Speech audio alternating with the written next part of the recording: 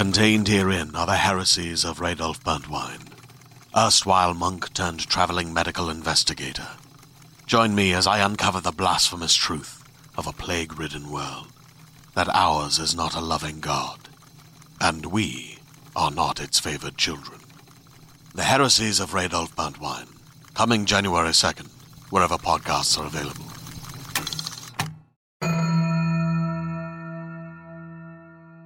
Hey there! Hello! We are here with an extra episode for you this week, and please be warned, sirens going off in the distance. This episode contains spoilers. Spoilers! Through the end of Season 7 of Buffy the Vampire Slayer. In this episode, we sit down to have a more in-depth conversation with Natalie Muskin-Press, who you met here in our Buffering Verse when she did a segment in our episode for Tabula Rasa. Yes, we will be, as you probably have guessed, taking a deeper look at Willow's arc with her use of magic in this season. There is a ton to be said, and there's no way for us to say all of it, even in the span of one complete episode. But since Season 6 digs into some really massive themes, we want to do our best to create some space for more conversation than we're able to have within the episodic discussions themselves. A little information for you on Natalie. She is a licensed clinical addictions counselor who's been working in higher education for the last decade. And before that, she spent 3 years working in her community, providing intensive outpatient treatment to adults and adolescents and running a residential recovery home for women. It's also really important for us to note that Natalie works within a harm reduction framework with a focus on prevention, intervention, and education. Our hope is to bring you a few of these very focused, thematic episodes this season, and we want to thank our patrons who have made it possible for us to produce large conversations in many ways over the past year. Thank you so much for your support of this space. In conjunction with this episode, and each of our larger thematic episodes this season, we will also be encouraging our listeners to donate, if they are able, to an organization doing work in this field. Natalie has recommended the organization Project Neighbors and has asked our listenership to specifically send funds toward the solar conversion project for their housing. Project Neighbors is an Indiana-based organization that works to strengthen the community by addressing issues of race, class, and poverty, striving to create healthy families and neighborhoods where diversity of all kinds is welcomed and cherished.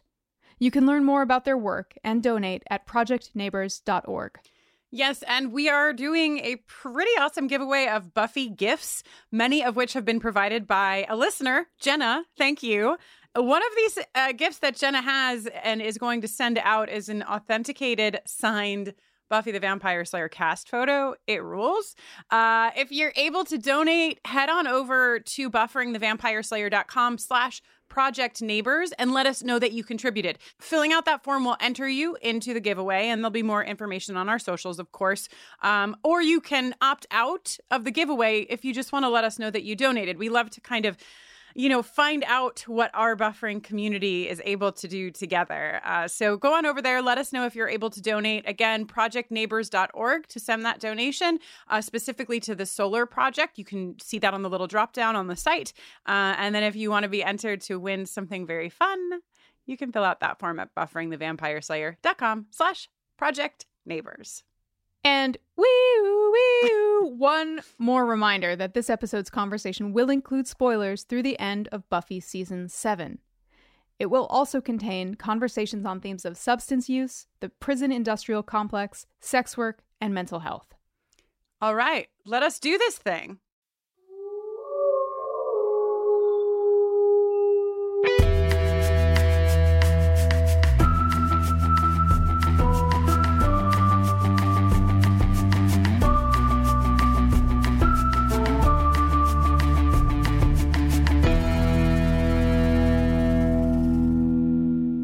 Hello, and welcome to Buffering the Vampire Slayer, a podcast where we are usually discussing the entire series of Buffy the Vampire Slayer one episode at a time, spoiler-free, but not today.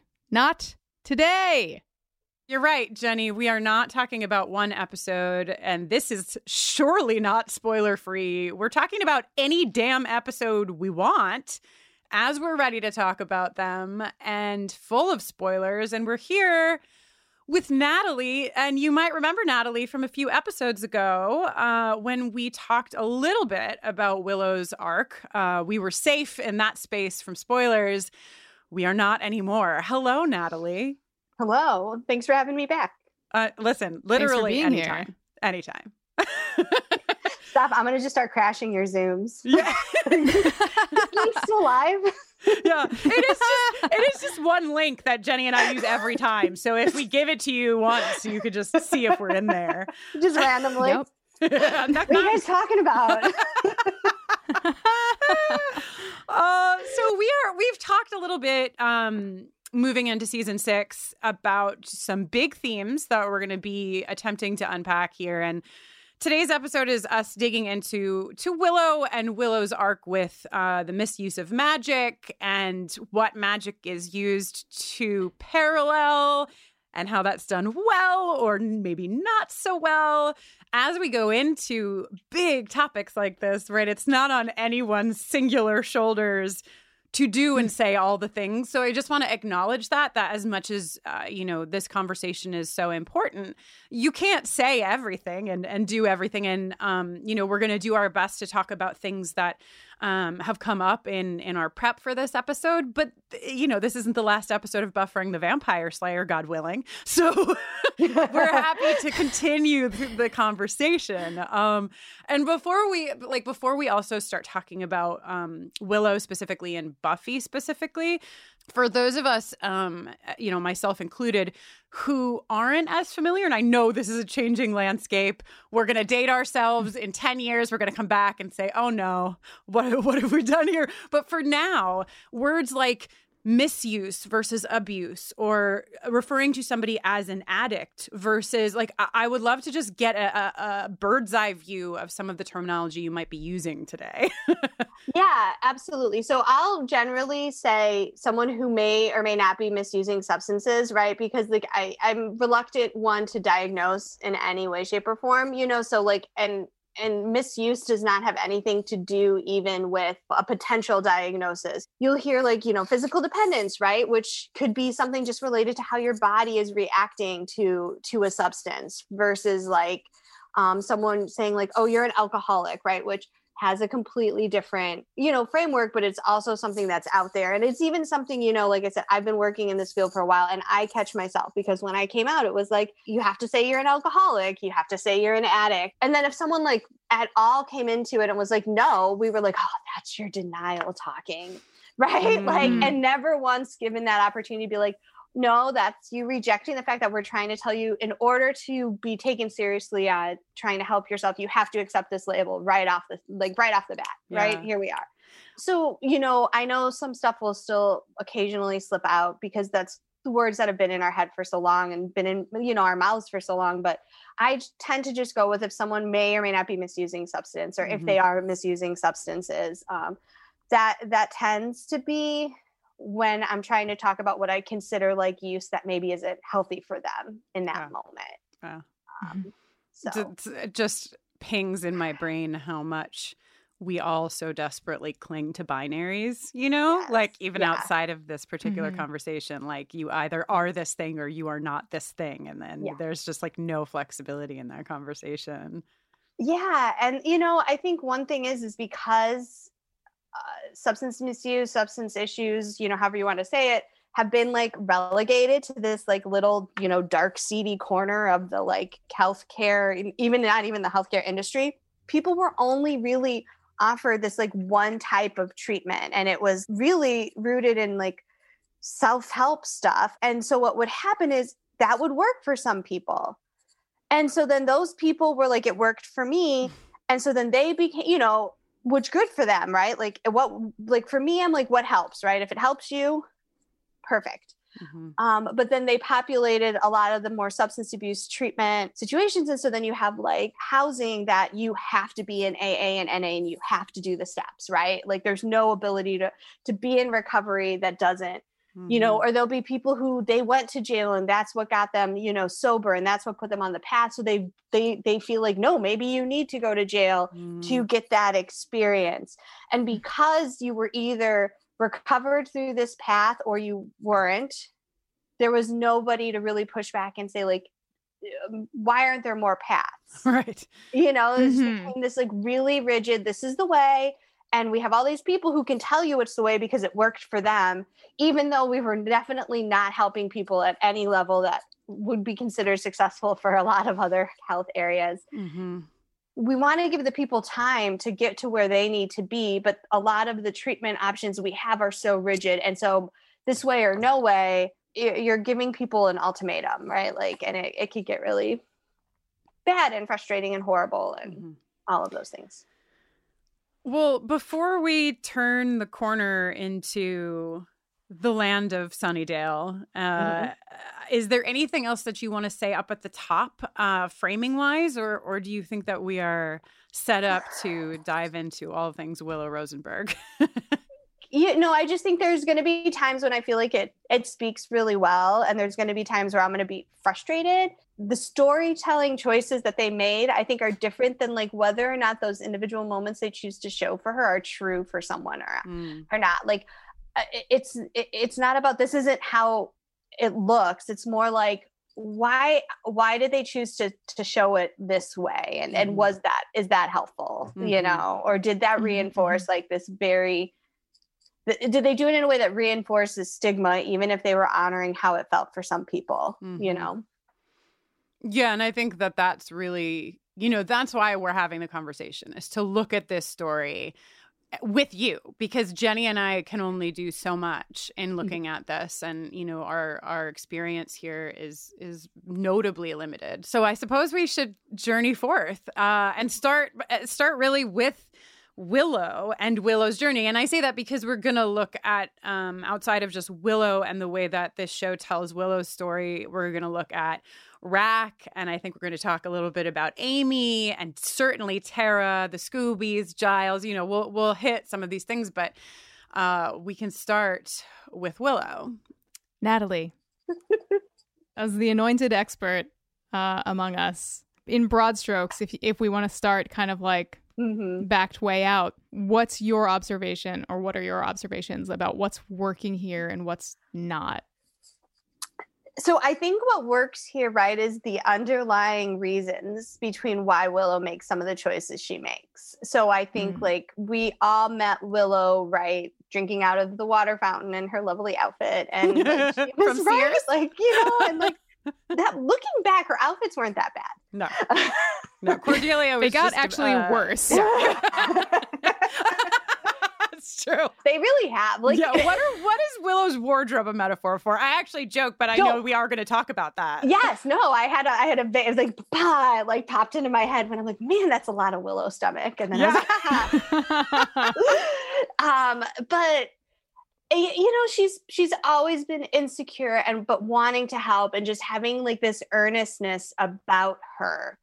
And I think like even like, and when she got with Oz, right, we all love Oz, but like there was also this like, oh, good for Willow. There's always been this like little like sweetness around Willow that we want her to have good things, because we almost kind of, like we bought into this idea that like she's sweet and she's kind and she's too nice for this world, and let's make Willow cry if we want to make people feel bad.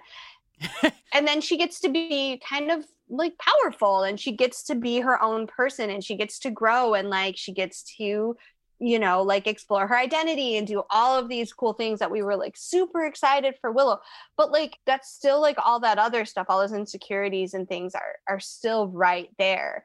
And I think that, they loved to explore Xander's insecurities at the beginning for like obvious reasons, some that have become even more obvious now, like in light. But like Willow, I think we always just assumed like her insecurity was like almost this like weird little quirky personality trait of the, as opposed to something that was deeply rooted within her. And I think there are these moments when she speaks, and I think that's what has always frustrated me about this, is because there are these like really deep moments when she's sitting on the bed and she's talking to Buffy, and she's like, why wouldn't she want to be this? And you realize that Willow's narrative about herself was not nearly as warm and loving as our narrative about Willow was, right? Like Willow was, meek and she didn't stand up for herself and people walked all over her. And like, she just desperately wants to be able to like, I think, give as good as she, like punch back or fight back, but she's not in her nature. So she doesn't know how. And so when she does, like, it almost like she goes too far because she's like, she's not really, that's not in her nature. So like, that's why I think some of the like, the dialogue in the magic shop when her and Buffy are fighting feels so weird because it's like, that's not really what Willow sounds like. Mm-hmm. That's not really like how Willow would talk, but it's almost like she's just trying so hard to be the powerful, tough girl that she thinks the magic should make her be. Mm-hmm. And so I think that that's always really painful when I watch it because I'm like, I just want her to be Sweet Willow, but she obviously kind of hates Sweet Willow. Yeah, and the show's been playing with that for a while. I mean, we talked all the time, like Jenny and I, just behind the scenes on like Willow may have the most jingles by the end of this show because we start with, like you're saying, water fountain, math loving Willow. And then we have vampire Willow, which I think is the first time that the show plays with this idea of her being like, wow, look what I could be. Like, that's a possibility. That's another thing, another option or what have you. And then, we haven't fully gotten to Dark Willow, to use the show's terminology, yet in our journey. But, we know that's coming. And that is exactly what you're describing, right? And I wonder, too, because as you were saying that, I'm like, is this whole conversation is going to be like, let's look at Willow as the character, as like a real person Willow and like what she's going through. But then also let's take a step back into the writer's room and think about what story they were telling. And so I do wonder if there's any irresponsibility or accuracy or both in this person is misusing, in this instance, magic as the substance, and their appearance is changing, and the way they talk is changing, and the way they look is changing. Yeah, let's talk about this, like getting darker, right? Like, now look at how her dark her hair is, and look at how dark her lips are, and like, you could tell she's bad because physically we are making her dark, right? Like, and that in and of itself has those like the like racial undertones of that are alarming. Mm-hmm. And then I think it's this thing like doppelganger Willow, right? That's the fun version of what happens, right? Willow gets to be bad, but she's just like sassy and like, she wears a bustier that's made out of leather. And it's kind of like when Buffy and Spike in the one where Willow's magic. Something blue. Something blue. When Willow's, again, messes with magic and, like just takes everything over. That was fun. That was fun, Buffy Spike kissing. Mm-hmm. And then we get like what happens when real Buffy Spike kissing happens, and it's not like it's not going. We've already lost a house. So yeah, right. Like they're just knocking, like they're just taking out city blocks and it's bad.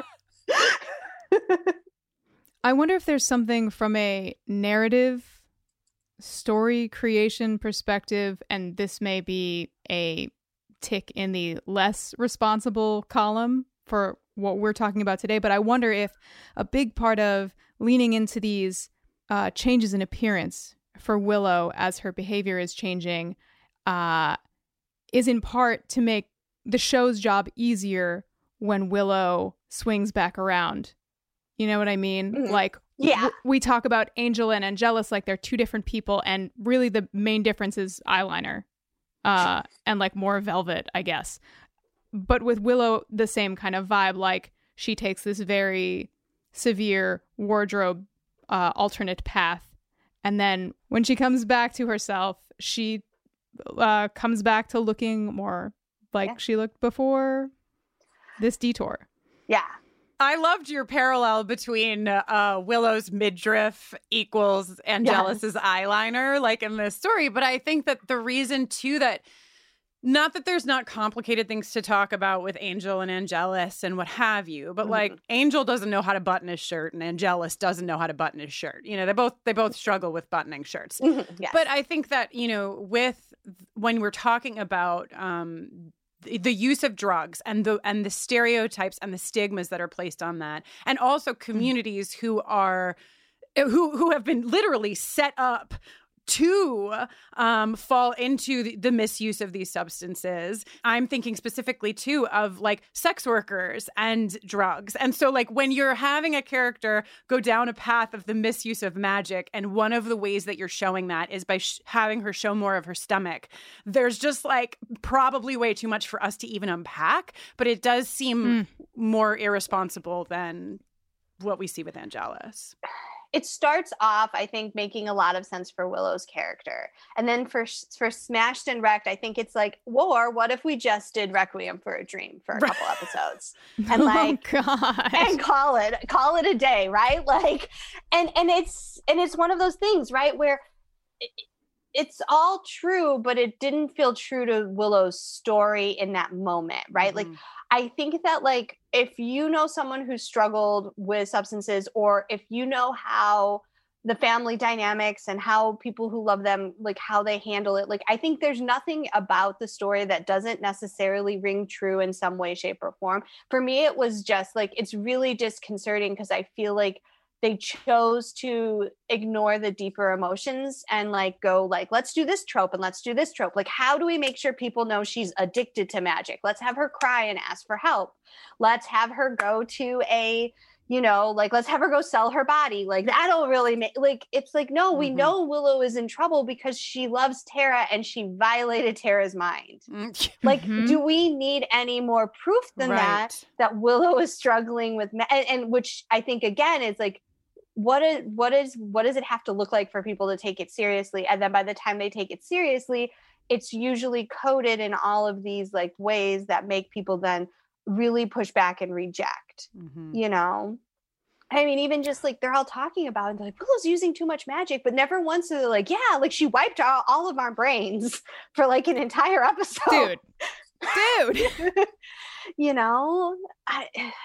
I think it's reflective of our own inability as human beings to recognize things in the world unless they are painted in like these stereotyped ways. And right, like to your point, it's not that there isn't truth to the experience. It's not that some people are not having these experiences. It's just that if we only see it, this reminds me, and I don't know if this parallel makes any sense, but it reminds me of some of the conversation around like understanding what it is to be trans.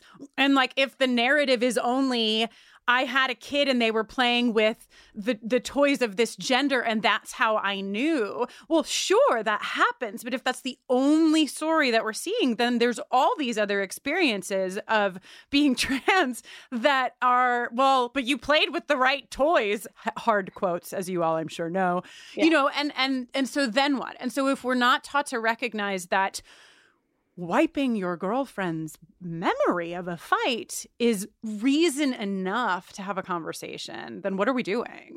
Yeah. Well, and I think it's also this really big thing because like there's so much exploitation that happens when someone is using a substance and they're getting like shamed for it and they're getting like shoved out, right? And a lot of times when people are put into a situation that may resemble Rax, right? Like they usually don't have as many supports as they need, right? Like it's something that these things become, like Willow was taken advantage of in that situation, right? Like it was like, she didn't know where she was going. She didn't know what he was going to do to her. He didn't explain himself. Yeah. He just like took. And I think there's a lot of like harm and exploitation that can occur. It's not all things that like people like are eagerly seeking out for themselves or even like mean to do or mean to have happen. And I think that sometimes it could be like this, like, yeah, did you see, this is what drugs do to you. They turn you into someone who will like sell their body. And like, besides like the judgment of sex workers that's interlaced with that, there's also this like thing that ignores that because we push away people who misuse substances, especially if it's a drug and it's not like alcohol, we're actually pushing them out of the support systems that they need. So like there's so many problematic things about Rack since we're talking about Rack and we're talking about Wrecked and Racked. An issue that really like just pops out at me is that the major reason that people might turn, like, it's like sex work is valid job. That's a valid job and a valid way to get income. But it's also something that people turn to when there is no other way for them to get the income they need. And so I think it's just really problematic to have that just thrown in here. Like, Willow is not a character and has not been a character that has ever had financial need that we have seen or heard about. And so this is very much throwing this like sex work trope into a bin, as though anyone who is misusing a substance also has a proclivity toward sex work. It's like, you don't have to demonize sex work, and you don't have to but throwing them all in a bin together is very complicated. It's always like, I think a lot of bad choices that like they show people making when they're using substances, it's always implied that it's because they're using the substance, and never is like, it's stripped of all context of like other things, like, you know, like exploitation or like lack of social support and social stigma that prevents people from coming to someone and saying, I'm struggling with X, or I'm struggling, or no real treatment resources for people. And so I think it creates this, like, it's very reefer madness. Like, you're going to smoke this weed and then you're going to like shoot someone like 25 minutes later, like, which, you know. Right. And I think that's, you know, I think that's what bothers me too, because like she goes from like having a problem, a clear problem that has lost her girlfriend and has caused her to, you know, who she loves, and has caused her to violate her friends. And like, I just think like they could have just like done a little bit less with it and still gotten the message across. Right. And I think that we'll probably have some similar conversations when we talk about Seeing Red, and we talk about those stories that are told. Like, why do we choose to tell the stories that we tell the way that we tell them? I don't know if this is something that like you experience from this arc and also like in film and television at large. I kind of like am wondering if it's like when I see somebody get onto stage in a TV show or a movie, and the microphone without fail feeds back no matter what's going on every single time. I feel like what we see in Wrecked, with Willow meeting Rack, returning to Rack, being reckless, lying, and endangering Dawn pretty significantly. That to me represents, right, what we would maybe commonly think of as the trope of like reaching rock bottom. And I don't know if that is an acceptable, if that's like a term that is probably a term that's avoided. And I don't think so, because I think it's really helpful for how people kind of have the narrative for their own use. And like, as we know, like for people, like having our own narrative and understanding our own narrative is like super important for healing and understanding. And so like rock bottom is a thing, right? Like in that people will have a moment where they feel like their motivation shifts or their desire to change shifts, or, you know, like this is no longer work, right? A clarity moment, like whatever you want to call it. I don't like rock bottom when it's advice given to the loved ones of people who may be misusing substances as something they just need to experience. There's been a lot of reckoning about what enabling is in the substance use like treatment community, because before it was like, don't enable them, don't enable them, don't enable them. And like literally enabling meant like, don't treat them with care. A lot of times for lots of people, right? Like, I mean, I was told like sometimes like you just need to tell them to call the cops because their son's going to be dead, and they might better to be in jail than to be dead, right? Which is like, yeah, like better to not be dead, though there's lots of other ways we can get to that point, right? Yeah. Like this idea that like, if you know that your kid's gonna go out and steal because they're so desperate for money, for drugs, like give them $20, you know, like, I'm not saying you're like condoning their habit, but like, there's this idea that like the only way, it's still really like, and there are people in recovery who probably heard me say that, like, because like everyone's like journey is different. And I'm aware of that. And there are plenty of people who sobriety really is the option for them, is the only option, is the best option. And I'm not taking anything away from that finding rock bottom or that like going to jail or something wasn't someone's true journey.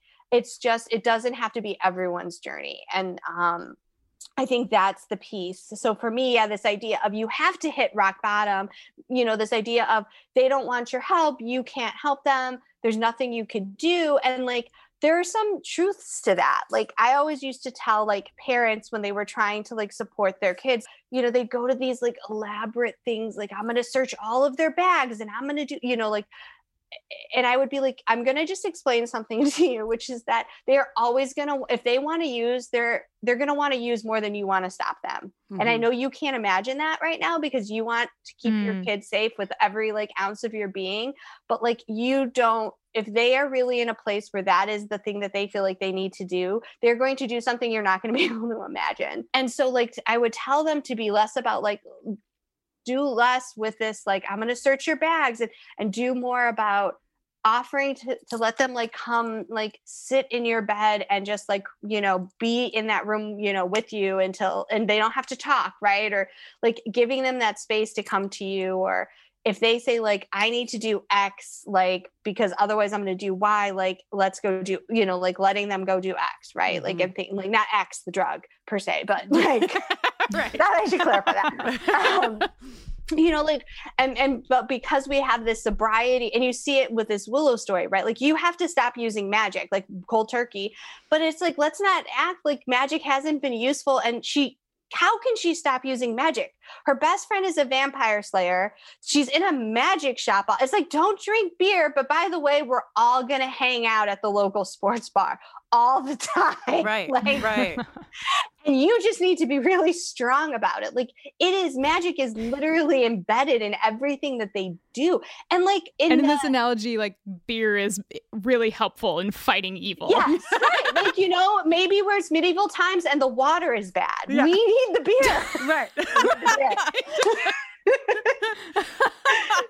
Well, and not to get too far ahead of ourselves, but this is the way this conversation is going to go. We're just going to bounce around because, there's been conversation that we've had off air about this, and I would love to bring it in now of the larger arc of Willow and her relationship to magic, right? And the fact that Willow has been using magic almost since the start of the show. Yes, she had less powers in the beginning, but magic has been there. And since we can spoil things, magic is going to be there. And so, I just wonder what your thoughts are on that, because Willow, and this has to do with, we could talk about access and all these things, but Willow's arc is very much that she is misusing magic. And then she is rehabilitated. Her relationship to magic is rehabilitated. And so I wonder what your take on that is in a general sense. So like, I really like the beginning part of the Willow story, right? And then I like where it goes, right? With this, like the magic is inside of you. Like this isn't something that you can make go away like that. So you have to learn how to, because I think like magic is the behavior for the emotion, right? And so like it's like you're always going to have this option to use magic. You can never like make magic go away. So you have to learn how to cope with your emotions in a way so that, in this case, magic isn't harmful, right? And so for her, it's literally like, you need to stop trying to control the world when things go badly for you. Like literally, like, oh my God. And it's just like this point where like, if they understood anything about why she was doing what she was doing, like, of course, when she felt everyone's pain, she was going to be like, haha, let's all be dead. That'll be better. Yeah. No one should feel like this, because that is literally Willow's like whole thing is like, I'm so sick of pain. I'm so sick of feeling out of control. I can now do something about it. Let's do something about it. Mm-hmm. So that's why I really hate that they moved it from like, I don't know if it's metaphor or analogy, whichever one works better, to like legit direct comparison of addiction to magic. Mm-hmm. Because she should be able to use magic. Demons are attacking. Let her use magic. Right.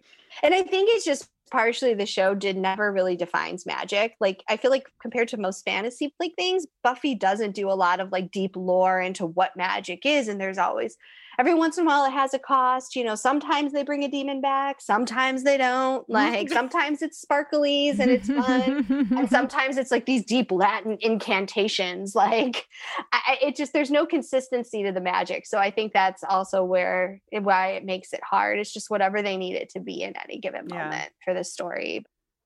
I know, Natalie, that we're going to get to Tara and the Scoobies. I mean, not that Tara isn't a Scooby, but Tara has a very specific relationship. Different, But before we sort of turn that page and go there, I want to read a small segment of a listener email because I think it relates a bit to some of these like metaphor analogy things that we've been touching on.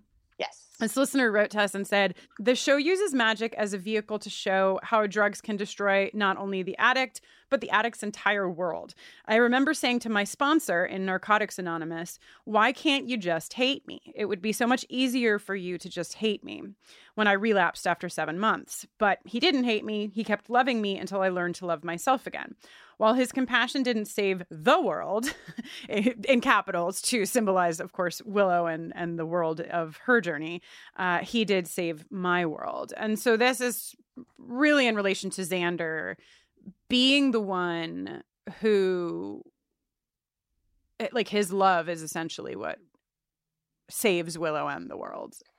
Yeah, it's true, right? Like, I think that listener email, it really hits on the head. Like, right, there's so much underlying truth to this with Willow, and that this love and support is what helps people get back to a place where they feel safe. And like, we create stigma around substance use, and we create stigma around the behaviors that people do when they use substances, so that it just adds. So if someone's already struggling with feeling unlovable or feeling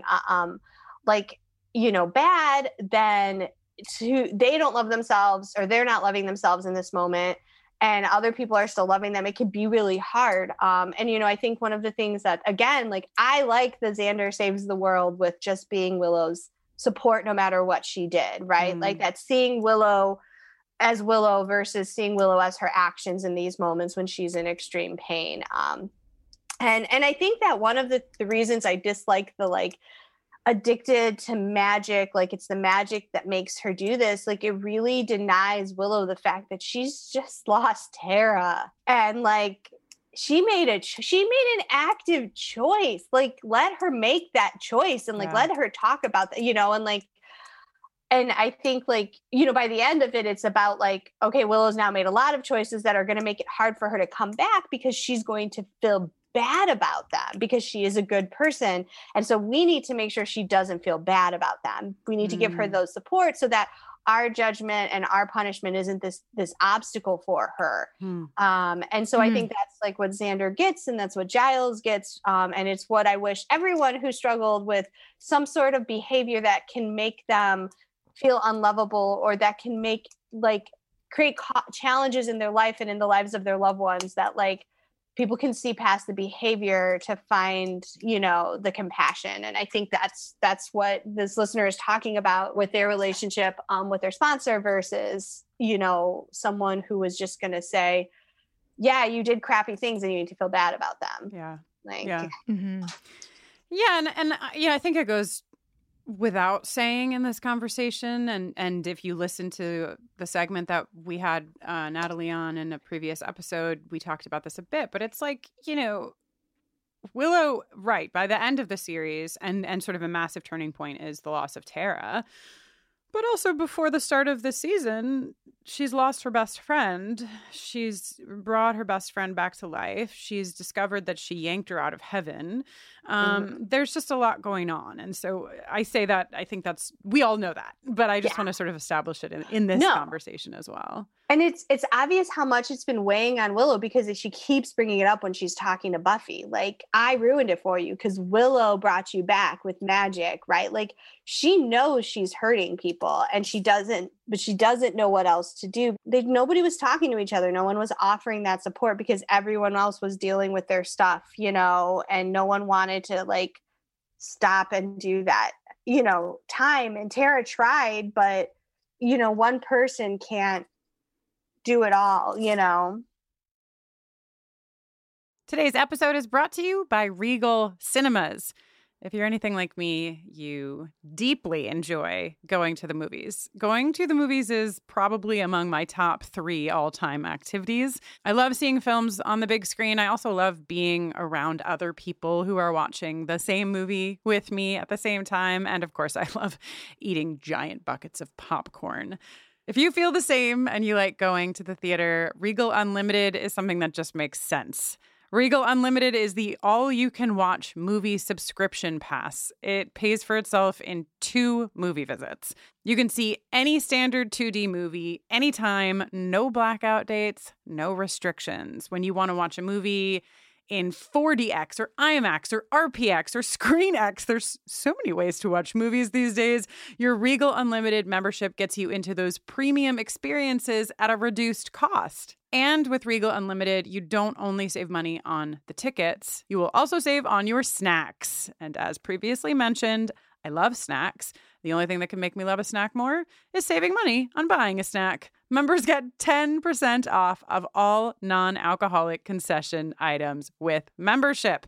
Regal Unlimited, all you can watch movie subscription pass. It pays for itself in 2 visits. So if you're planning to see 2 movies this month, join Regal Unlimited and sign up now. You can sign up in the Regal app or on regmovies.com/unlimited. Sign up for Regal Unlimited using code BUFFERING and earn 10% off your 3-month subscription. Please let us know about all of the movies you see and how the popcorn is. Hey there, this is Justin Bartha. I made a funny new podcast, King of the Egg Cream. It has the greatest cast in the history of podcasts with actors like Louis Black. I'm torn by my feelings for 2 women. Bobby Cannavale. You can eat it, or if someone hits you, you can put it on your cut. Melanie Linsky. I wonder what these marvelous things are that look just like boiled chicken feet. Jason Ritter. I can break things and pick locks and kill people. Michael Stuhlbarg. The whole point is to inspire people that they should make themselves better. Ari Grainer. No, don't whet its appetite. What are you, an idiot? Me, Justin Bartha. That's not just any egg cream, that's a Lemke's special. And all narrated by the hilarious Richard Kind. This is the story of Harry Dalowitz and how he rose from nothing to become New York's King of the Egg Cream. So if you like funny true stories, come listen to King of the Egg Cream, available wherever you get your podcasts. I'm curious, and I'm sure Kristen is curious too, what is your read on the way we see Tara kind of navigate Willow's treatment of Tara, Tara's reaction to that treatment, their separation, their reunion? Yeah, I think she does as good a job as anyone can do, right? Like she struggles sometimes to say what she's really upset about, but who wouldn't? And I think she sets boundaries and she tries. Tara does what she can to support someone she loves without, but also realizing that she can't say like, okay, and that includes like violating my boundaries, right? Like I can support you, but if you're going to like literally do magic on me, if I'm going to be hanging around, I'm going to have to leave, right? Because that is traumatizing me in a way that's not healthy for me. And I think that's the hard piece, because it's like to help someone, to support someone doesn't mean like you literally have to give them the exact relationship with you that they want, but it doesn't mean you could do it in other ways, right? And she's there for Dawn as much as anyone is there for Dawn. Maybe way more than anybody else is there for Dawn. Yeah. Right? Okay, so as of where we are right now, Giles has just fucked off to England. Yes.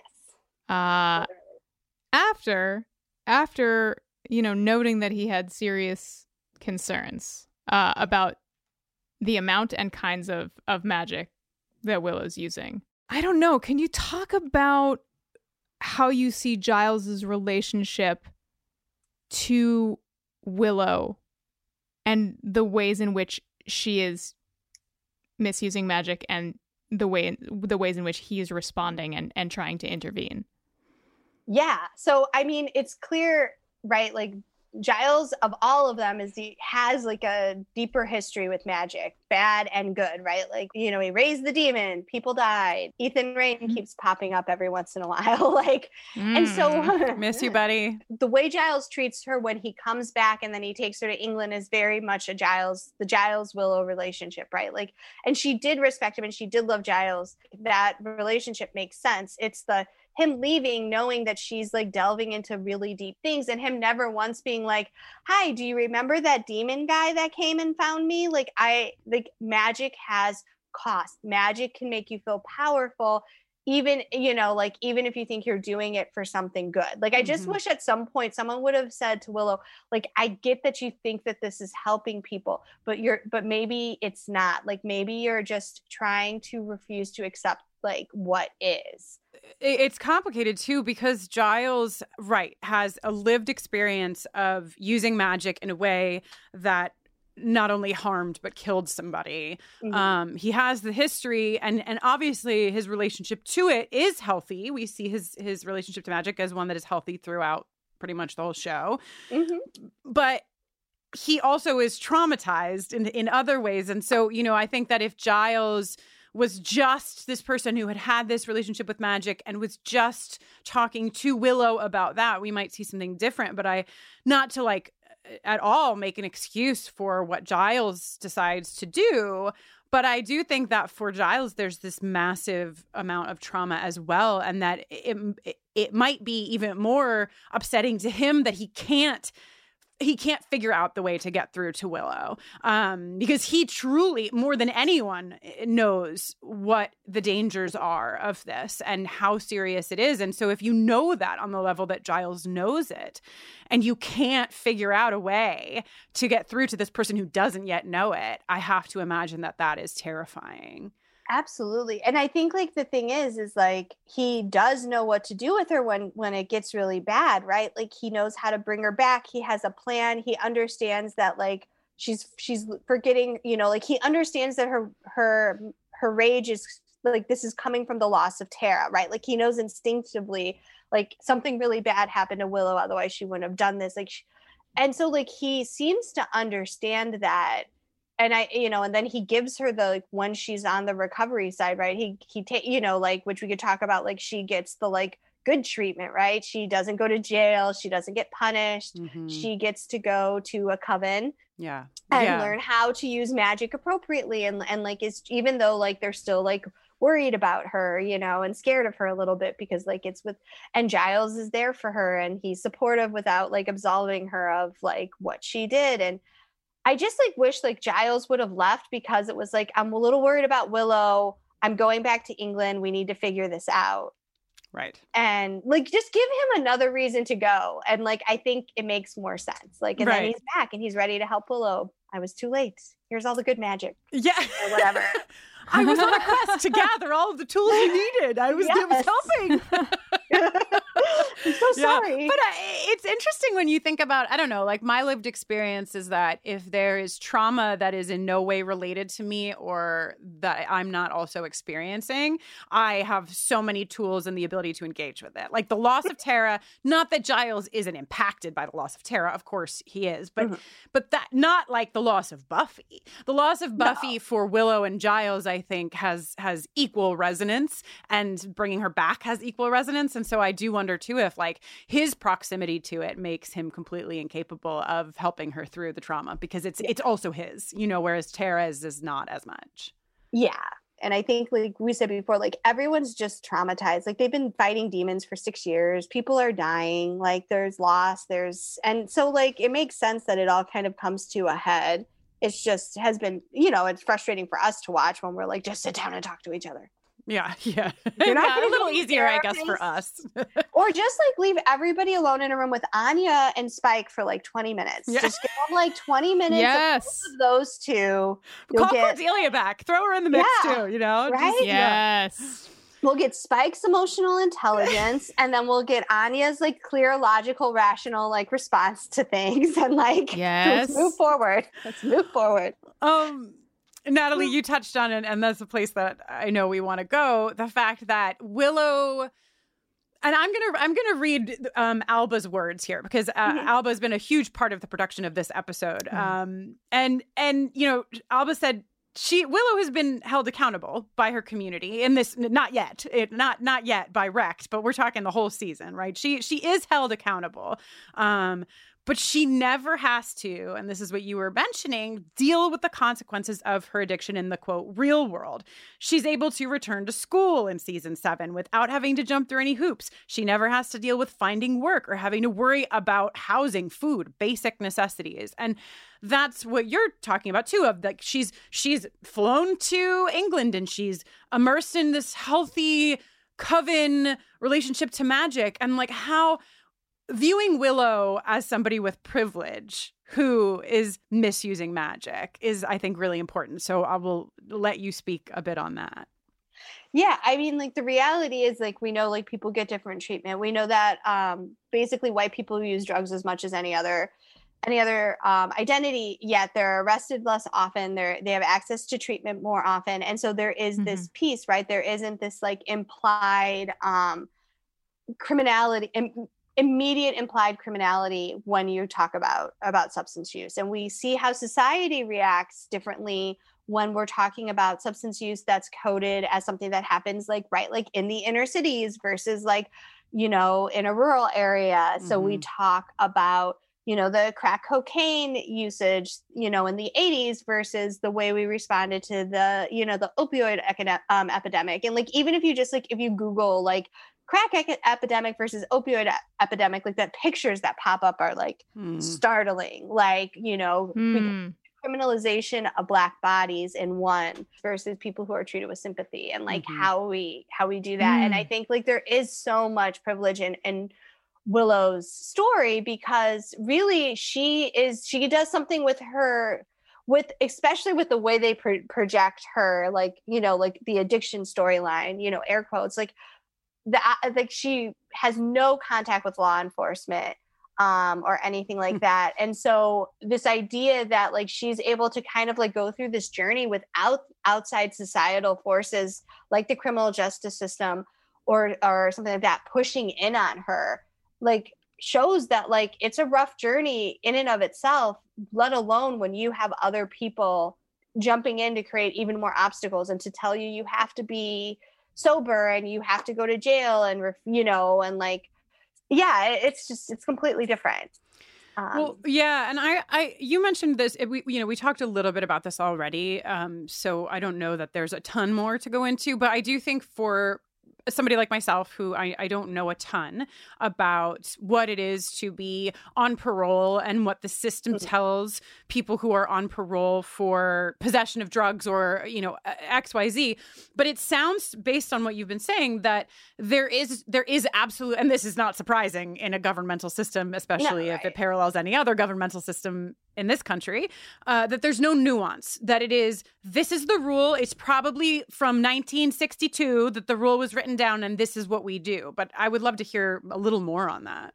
It's all bullshit, right? Like, expect people. Period. Right? No, it's bullshit. So like you get this dynamic, and I remember I would get so frustrated, especially when I first started working in the field, because I would be like, they're expecting people to do things that I can't do, and I'm not struggling with like dependency to heroin or like, like, I mean, we tell people that like, we arrest them and then we say like, okay, we're going to let you out, but you have to have a job and you have to go to treatment and you can't use it all. And you have to have a place to live and you have to do all of this community service and you have to meet your probation officer. And if you fuck up any way, shape or form, you're going back to jail. And then you're going to get a violation on your record, which means that you're not going to be able to get out again later. Right. Like, and it's just like, I'm looking at this and I'm like, okay, intensive outpatient programs are 12 hours a week and they operate during normal business hours, right? So like your 9 hours or 12 hours a week, you can't work.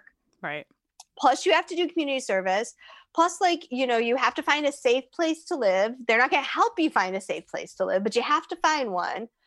And then, the way the criminal justice system like embeds itself in treatment facilities is like really, really toxic, because it's hard because you want to help them, but you also are never 100%. It's really hard to help them when you also have someone else that they're like, they have to answer to. So like they get told to go to treatment.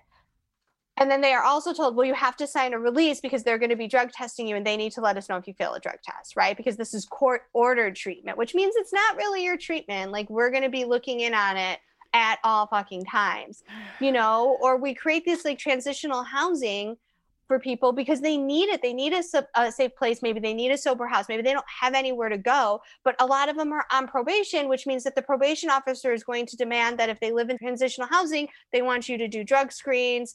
And there needs to be like requirements that by the way, they have to go to NA meetings. Doesn't matter if these NA meetings are filled with a whole bunch of people who are actively still fucking using, right? Like, it makes no sense. It's obstacles for obstacles' sake.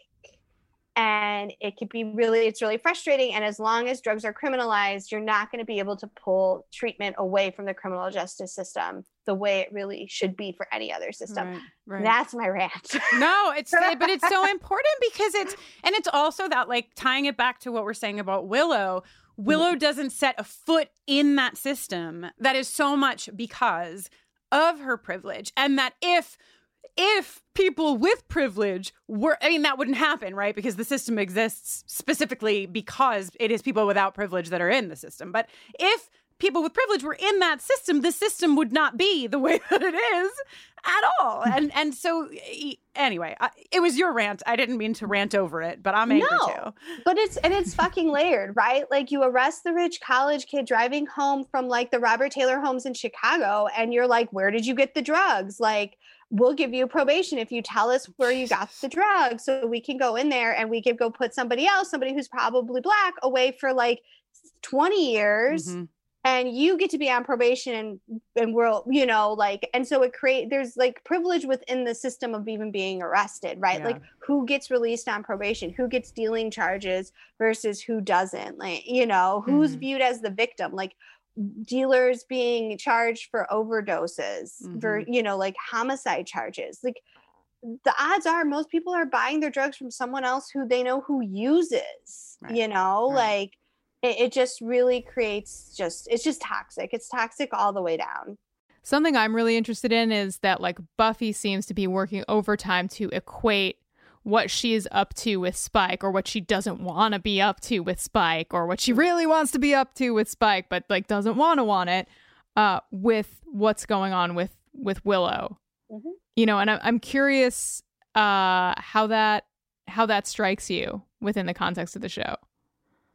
So, I mean, it's messy, but it's like, Buffy's in pain and she's doing something that she knows isn't necessarily good, but she knows makes her feel better in the moment, even if it makes her feel bad later on, or even if it creates more problems for herself. Like, and I mean, I think Buffy's got a lot of, like, she's stigmatizing her own behavior, right? Like, I'm dirty, I'm having sex with this, like, evil vampire, what's wrong, right? Like, so Buffy's stigmatizing herself. She's not offering Willow that space and that graciousness to say, like, hey, like, people are worried about your magic. I think something else is going on. I think you're struggling because I'm struggling, and I know I'm doing things that feel like that aren't healthy for me too. But instead she's just, like, projecting, like, she's not using it to connect to Willow. And she tries, like, she sits on the bed and she starts to have that conversation, right? And then Amy walks out of the bathroom, and that's all blown to hell. But then you see how fast, like, all of a sudden, like, that projection, like, it turns to, like, anger when she really is faced with, like, what's going on with Willow and how it makes her feel. And she gets very stigmatizing with Willow. But I also think that's how she's probably talking to herself too, internally. Oh yeah. Which I think is just, you know, we're taught shame and stigma. We're taught that, like, tough love and things like that are things that we all need to go through. We're taught that we need a rock bottom. And so I think it makes sense when people talk to other people the way they also maybe talk to themselves. So I think, yeah, there's a lot going on. There's so much to talk about here. I mean, we've done a lot. We've talked about a lot. Like, we've been all over the place.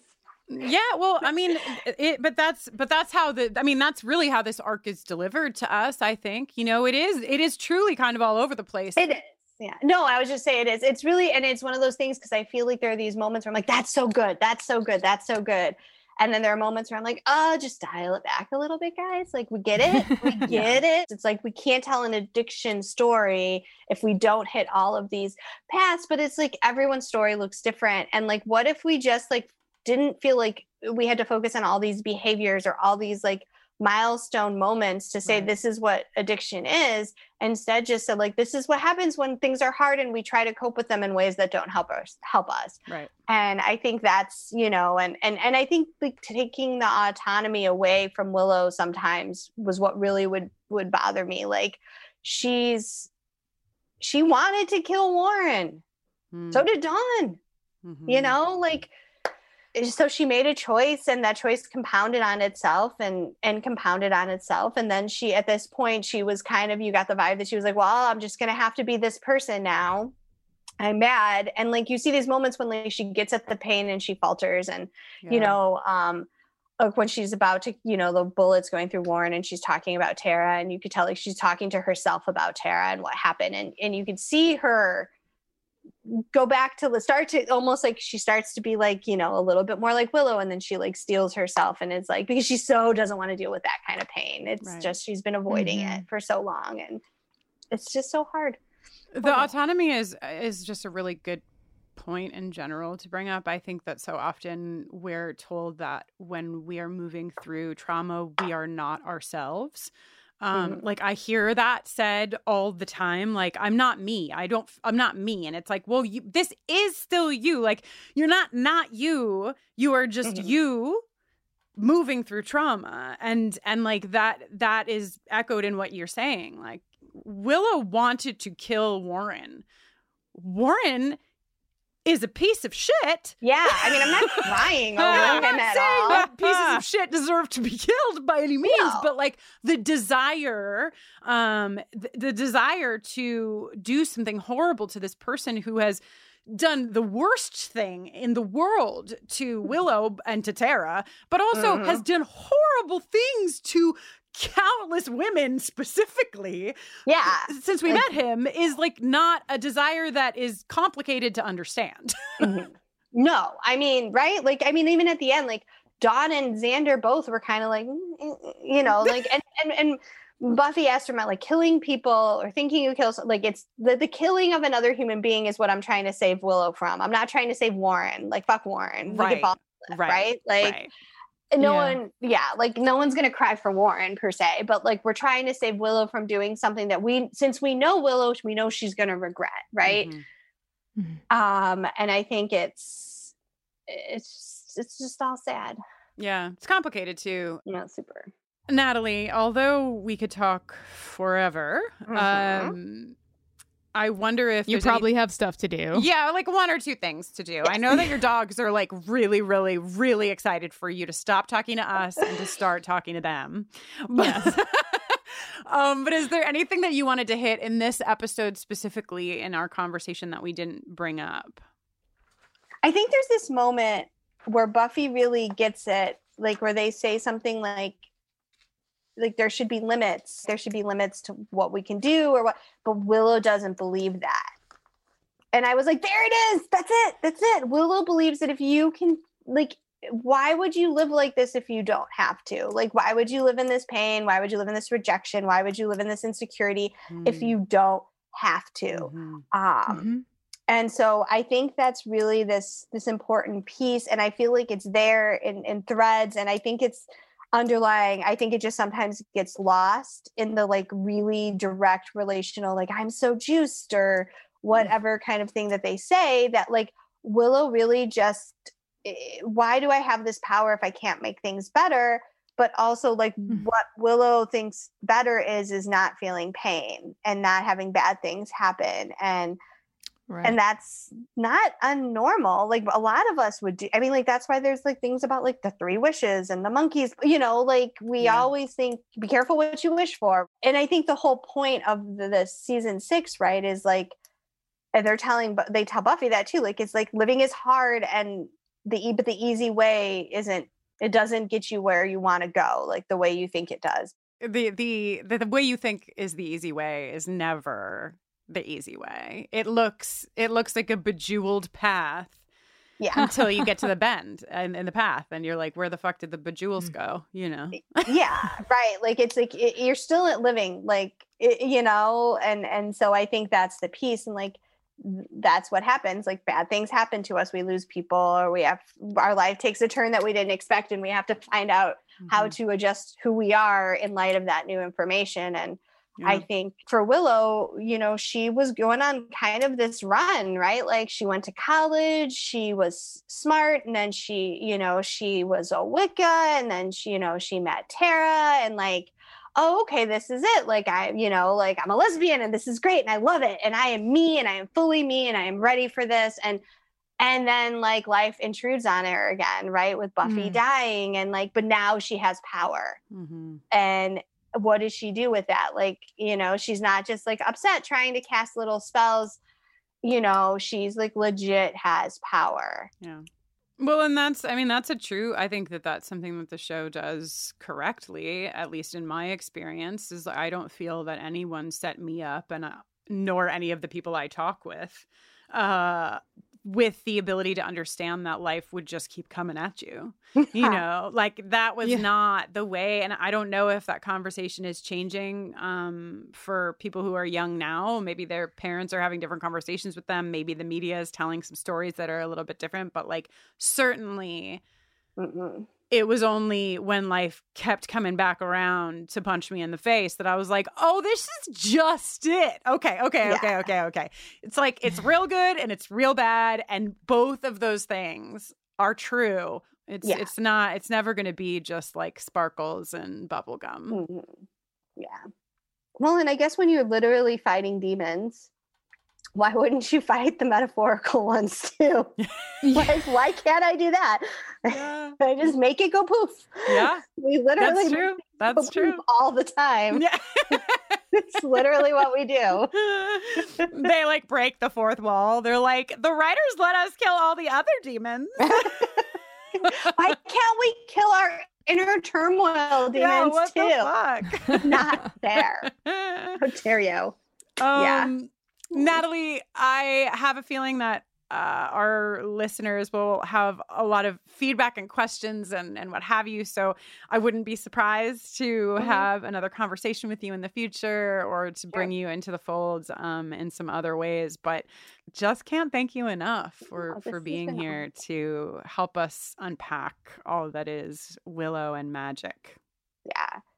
Yeah, and I think the one last thing I would like, thank you so much for having me on. And like, I don't speak for everyone in the recovery community or everyone in the treatment community or the harm reduction. Like, I am one person doing one thing in this like broad tapestry. And so if if you feel like I represented your experience, like that wasn't my intention, and I know it's nuanced, or if I said something in a way that was a little inartful, like obviously I didn't mean to, and I apologize if I've caused any harm in that way. And I just feel like it's hard because there's so much built into talking about substance use, and it's really hard to do it, and it's really hard to struggle with it. And so I hope that I did the best I could and that people find value in the conversation. Yeah, and I think that, well, first of all, thank you for like being willing to have the conversation for that reason specifically too. That it's not one conversation, and that's like where we tried to start as well. Like you can't. It's not like we decided like we're going to do this episode and then that's the end of it. But also, Natalie, I think you approach conversations like this, like Jenny and I try to approach conversations like this, which is let us know, I think, Jenny and I are super, like when we talk about Buffy and Buffy's mental health, when we do that conversation, that's going to be a very different conversation for me to have. I'm going to have a lot more to contribute about my personal experience and what have you. But I can still learn there. There's no question that I have a ton to learn here. And I don't think that anyone in this conversation thinks that they know everything there is to know. So please, if you don't know our email already, it's bufferingthevampireslayer@gmail.com, and send us your emails, send us your feedback, positive, negative, thoughtful, questions, whatever, and we will take that in and process it and continue having the conversation. So there's never an end. No, like you said, who knows, like if we're going to come back and like hear the way we're talking now, be like, and like, honestly, like I hope so, because that means we've probably moved even further. Like I would love for this conversation to feel dated in some ways too. Like I would love that there to be like a whole revamped way of looking at this that makes even like my rant about like the criminal justice system come back and be like, oh, she was thinking so small then. Like, please, right, totally. Like, let me, I hope I'm thinking too small. But that's the, I think thinking out loud is the way that you get to bigger places. It's like if we're not having the conversation at all, then we're just going to be where we are. We're never going to take a step forward from there. So hopefully this was informative for much of our listenership, and maybe it sort of inspires more. I know that this is really a first step for myself in learning how to have these conversations and understanding them a bit better. So I think that's important, and also I'm hoping that some people feel seen and cared for in this space. Yeah, so too. And I think it's just the show's maturing, so I think that's why these conversations are happening. The show's getting harder. Mm-hmm. There's a reason I rewatched the first 3 to 4 seasons, because they're 90% of the time they're fun, and then season 6 and 7, it's it's not as fun, mm-hmm. but at the same time, it's deeper and it's, Yeah. I think it goes without saying that you can find Natalie and the resources that we'll add to this episode in the show notes today. Truly, Natalie, thank you so much for having the conversation with us. Thank you so much. Thank you so much. Anytime. Have a wonderful rest of your day. Thanks. You guys Please. too. And we'll talk to you soon. All right. Bye. Right on. Thanks so much. No problem.